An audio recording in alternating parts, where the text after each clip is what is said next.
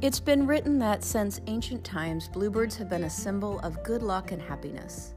The bluebird meaning reminds us of the beauty of the world around us and the importance of setting yourself free from all your doubts and worries. This is what Richard Alois wrote, and it resonated with me. And I thought, free from my doubts and worries.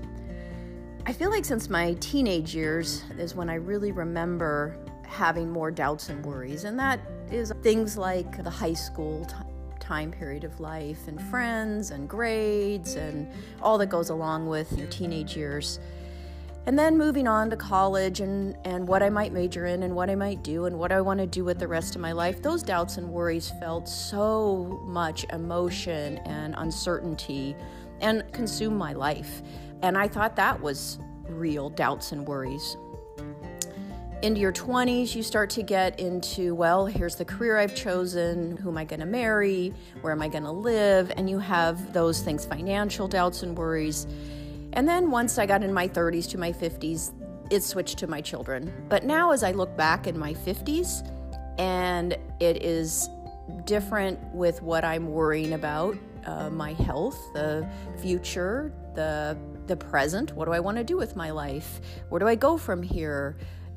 And I see at this stage of life, I have perspective on doubts and worries. And one of my doubt was doing this podcast. I've never done anything like this before. And my 26-year-old daughter strongly encouraged me to give it a try. My daughter motivates, inspires me with what she's accomplished and how she lives her life. And she's pretty tenacious. And I thought, okay, what's the worst that can happen? I'm terrible at it. I don't like it. I love it. Or I waffle in between somewhere. And what I found is that as I'm on my walk and just going through life, I'm thinking about my next podcast. I see that my worry and my fear was, in this case, something that I haven't tried yet. So in this case, it was a podcast. And I wasn't quite sure if I could do it. And I realized that when I was younger, I just tried things. That was your life experience. That was part of your story. And you thought, why not? And as I got older, I think I felt like I should know who I am, should know what I want. What do you really want to do with your life? And I thought, I don't know. I have done things I had to do, but what do I want to do now?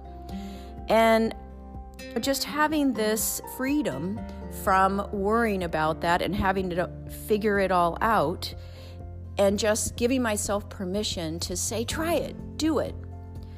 You can learn from it. You can change it. You can grow from it. It might just give you a direction you never dreamed possible. And that's what I'm learning. Freedom from doubt and worry is so powerful. It is freeing. And so my encouragement to you today is to give yourself that freedom, encourage you to try something new, go for it. You can change the course of what you try, do something different, because you know what? It just may change your life.